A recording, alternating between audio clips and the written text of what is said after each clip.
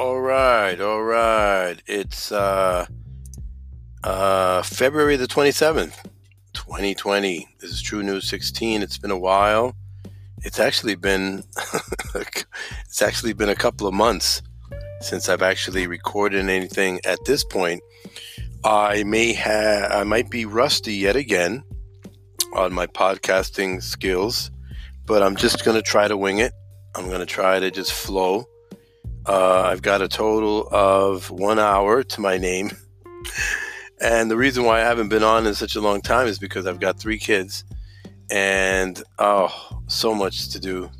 I sometimes feel like I'm an executive for 500 Fortune 500 companies. And so it's really hard to get to put out information or just to release on stuff that I see out there. I do have time to, dabble with social media and to listen in to people and to interact with certain people enough to see that people are out there, and excuse me, that there are issues that sometimes we have to talk about as much as we don't want to. And it's not that we're dividing, bringing divisions, but sometimes we have to speak about things because there are people out there who are dividing the body. And it's been a while. There's a couple of topics that I've been wanting to get to, and I'm just going to cover just go over the surface on some of this information now. But I want to basically open up more on each of these individual subjects within who knows when. Actually, basically, to be honest, when I can get to it. But I've been wanting to talk about the meanness that's out there against people who believe in a pre-trib rapture and pre-tribulation rapture. People who believe in who are what do you call it, dispensationalists, and people who believe as I notice as post-trib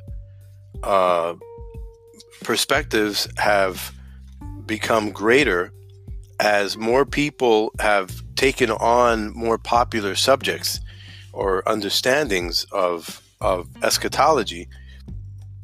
I notice there's been now more abuse against people who believe believe that there's going to be a pre-tribulation rapture. I believe in a pre-tribulation rapture, and basically I can say that I haven't really studied or haven't really looked at the arguments. I know that there are some good arguments for post-trib perspectives and stuff like that, but I haven't had the time to really look at it.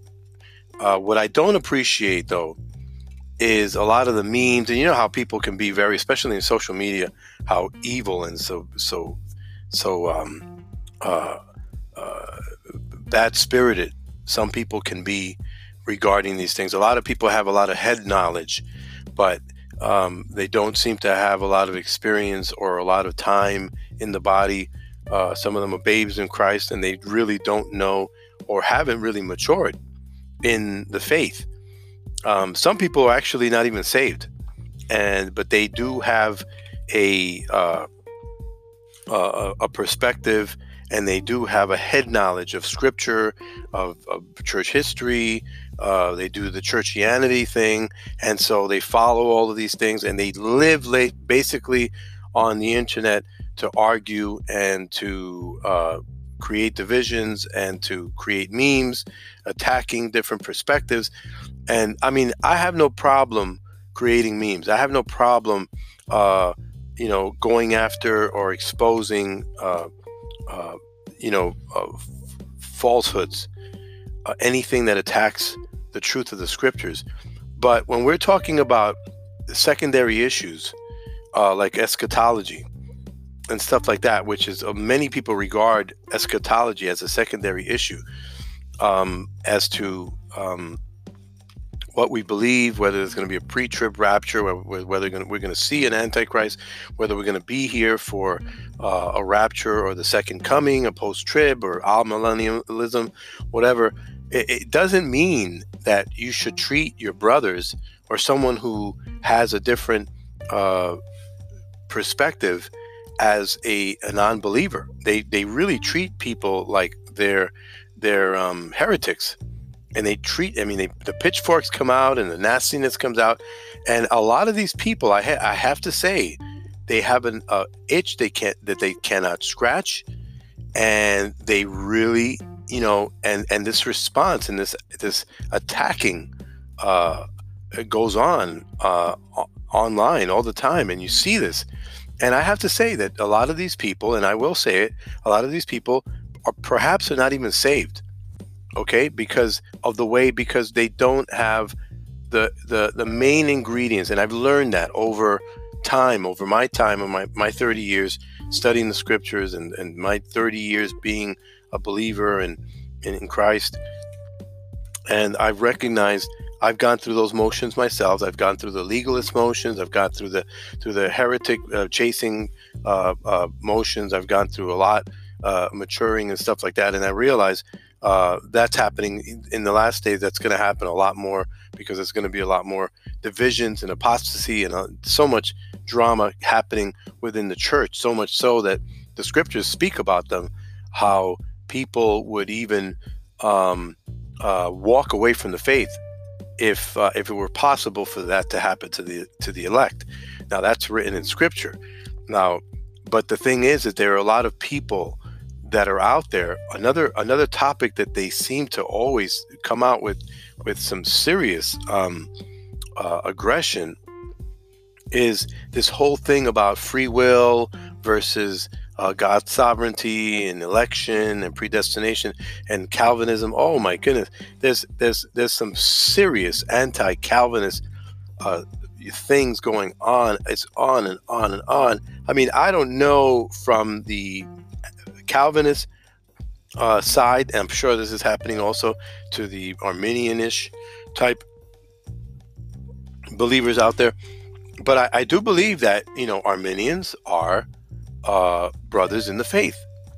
So we have to be understanding. We have to, charismatics, people who are reformed. We don't believe, many of us believe that these are saved brothers and sisters. But why do we attack them so ruthlessly? I will admit, I'm a more reformed over the years. I was saved in a Pentecostal church. My Pentecostal cousin came to me with the message of Christ and introduced me to Jesus Christ. And I went to a Pentecostal church for some time, and I was listening to Arminian preachers for many, many, many, many years. It's only until like the last maybe 10, 12, maybe even, I don't know, 15, I doubt if it's been 15 years that I've been listening to more reformed belief, more reformed teaching. And I've recognized that I lean more to the reformed understanding. But by no means do I feel that I need to really persecute and belittle my Arminian brothers or my charismatic brothers. There's sometimes when I listen to certain preachers and they tend to lean in certain ways, I'll admit I feel uncomfortable having to listen to the way that they express or they interpret certain scriptures and stuff like that. I wouldn't go there. I will tell you that I liken a person who has bad doctrine on a secondary level, like people who have secondary issues. I will liken it to a person who's on a paved road to a person who's traveling on a rocky, unpaved road. The person who has less, who doesn't have, good doctrine is a person who's basically traveling on a rougher road, as opposed to someone who has better doctrine and whatever you might consider better, because this is interchangeable. You may be charismatic listening to this and thinking, well, I don't think the Reformed teaching is, I think that's harder on you. But I believe that that's how I liken it. It's like you can pave your road to Christ, in your walk, or you can decide to go this route. I believe sometimes doctrine determines, a lot. The saying goes that your theology matters a whole lot. What theology you go by. But with respect to those who are saved and who are regenerate, but perhaps have less than, adequate Bible doctrine, some of them may have to go through extra bumps and grinds in life or within their faith because of their doctrine. Some of them, if the doctrine is really bad, you may not even, you may be deprived of understanding and teaching and good teaching and stuff like that, but I believe that there is if you believe in Christ, he died on the cross for your sins, and you have a relationship with Christ and you have been born again, you are saved. But there are people out there that really cannot respect or tolerate people of other denominations, even denominations that we considered to be saved. And that's got to stop. That's got to stop, because in the last days, it's going to be that much tougher. We're seeing apostasy everywhere. The whole denominations are folding, and people are just, all over the place. And then you got I see online a lot, people saying, oh, I used to be Christian, I used to do this, and I used to be, you might have been following a Christian religion, but you probably were not saved. Okay. You see a lot of that. And then you have people really ranking on people who believe in free will against people who believe in God's sovereignty. I have a more reformed understanding. I believe in God's overall sovereignty because I believe the scriptures are replete with evidence that God is in control of what's going to happen, what has already happened, what will happen. God's sovereignty, I believe, encapsulates it all. But even within the realm of time that God created, he does give us free will. So he tells us, be angry and do not sin. He says, come, all that will come. And within our realm of free will, in our time capsule, in the capsule of time that God has given us and has allotted us, I believe that within that we have free will. To think that people who are reformed do not believe in any kind of free will is misunderstanding. And to believe, that that you're, that you have to do with your salvation, that it's your decision making, that it's that it's outside of God's sovereignty. The fact that you came to Christ and your sovereignty, that's that's really not really understanding. And putting aside and limiting. In some cases, a lot of Arminianish thinkers and believers really limit the sovereignty of God. I don't think many people really are thinking or understanding what position they're putting themselves in by minimizing and a lot of it is because they can't see a God who would choose people for damnation. They really have a hard time with that. But like the Bible says, in Romans, it says, you're the potter. Who are you to question? You should tremble when you question God's sovereignty and God's decision. The Bible is clear that the God of the heavens will do right. Okay? That his ways are way above ours. He makes it clear that the law is pure, that he operates on unadulterated pureness and perfection, that he is holy, holy, holy. So for us to think that we can put ourselves in the place of Christ, perhaps it's something you're not understanding about his decisions. Honestly, they say, well, the fact that God can assign people from the beginning to, whatever. So analyze the life of Judas. You're shooting yourself in the foot if you're saying that God could not assign somebody for damnation for whatever reason and whatever purpose. That only solely belongs to him as a sovereign creator of perfection and absolute power. And you, little old man, is questioning why God had to use Judas to betray him and call him from the end of time to be the son of perdition of which he called him.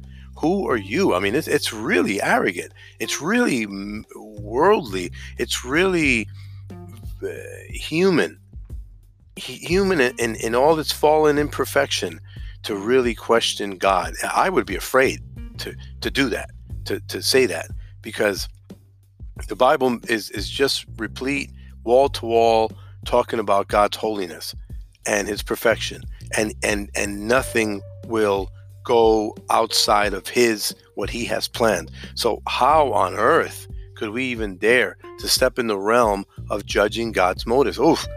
Just to think of it, God rebuke, the thought, so I don't want to go there. You can go there. I don't want to go there. The God that I see in the scriptures, the God that I see in the scriptures is too holy to be questioned. And I'm sorry. I mean, we can think about that on our own and ponder and contemplate and stuff like that. But when you put yourself in a situation where you think you have a holier plan or you have a more righteous plan, that's scary stuff. Really, that is almost in the avenue of a devil that says, I will ascend into the heavens. I will be, like God. Oof. I mean, people really need to stop themselves. Anyway, this is getting to the point where I need to switch and move on to another subject, really. So as far as the issue with God's sovereignty and the free will debate, Reformed people do not say that there's no such thing as free will. Within the realm of time, there is free will. Within the realm of the little bubble that God gave us, that is in time, in our time, not in eternity, where is the supernatural realm. But within the realm of time, there is free will. You see, and there's free will, and you can go left or you can go right, and God has put that before you. Choose this very day. That's what he's talking about when he says, choose this day who you're going to serve. He's telling you to choose, but he's speaking to you in your bubble. He's got a PA system in the bubble that he's put you in, and he's speaking, and his words are coming through that PA system, letting you know. He's standing outside of time, telling you, choose this very day.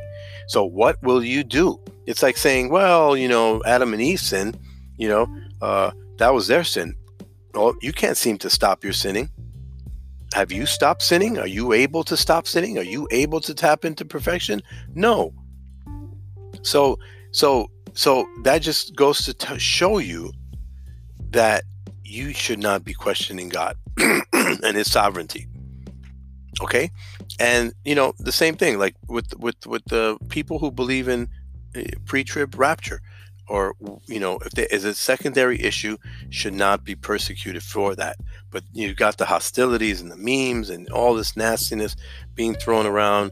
And one thing I cannot respect, I can respect a person that comes and tells me, well, look, Matthew 24, look at this verse and blah, blah. If you notice, blah, blah, blah. If you talk to me about scripture, I respect what you're talking.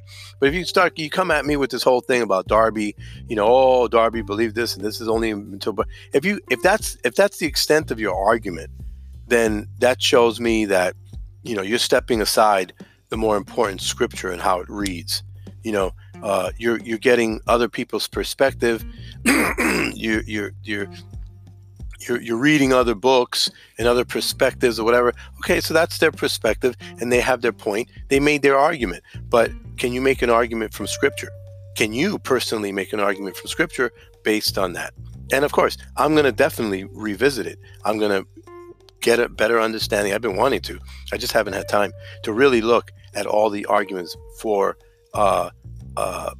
post-mill, post-tribulation, and amillennialism, all that stuff. I've been wanting to go there, but I haven't been able to. That's one thing I definitely want to do. And so basically, that's basically it. Just wanted to cover those areas, and I'm definitely going to be revisiting those topics soon, because I think it's really important. I think it's important that we talk about this. I think if you're a true believer, you must. One of the first evidences of you being evidences to the world that you are a unique person in Christ, a born again believer, is how you love the brethren. How you love the brethren. It's so mentioned so much in the New Testament, and that's how all people will know who you are, that you are my disciples by the way you love. If you love each other, people will know. Okay, and so and they say that the Lord said that the best way to demonstrate your love is the fact that you would sacrifice for them. Now, how on earth are you going to sacrifice for a fellow brother if you've got the hostilities all pent up about silly, secondary, and superficial issues? This doesn't make sense. People need to grow up. If you are truly a child of Christ, you need to pursue growth, sanctification, and all of those things, and get past the whole riffing about silly things, And I notice that most people in the social media world caught up in this because they're not actively doing the Lord's work. We should all be doing the Lord's work in one aspect or another, either at home with our kids and even outside in our communities, within our churches, outside of our churches, and just get busy, because we're living in the last days. Okay, we're definitely living in the last days, and every generation, I believe that the language of the scriptures is that of every generation should be living as though you're living in the last days. Even if after you die, we continue on this earth for another 1,000 years. Your generation, the way you live, should be a life such that not that you would think, but that you would treat your generation as though it were the last generation. Okay? That's the attitude that I think should be out there. And the world is watching. Okay? That's it. That's all I have to say for today. Look out for more conversations on the pre-trib rapture and people's attitudes toward it, and also this whole subject of free will. If that's going to go on, because that's been going on for hundreds of years already, as it is. So let's continue that conversation. Okay. So basically, if you think that somebody could benefit from this conversation, just forward my podcast to them. Okay. And until next time, hopefully it won't be another 1,000 years, but this is True News 16. And God bless you. Keep seeking his face every single day, and keep busy and be about your Father's work. Okay. Your Father's business. Until next time, take care and God bless.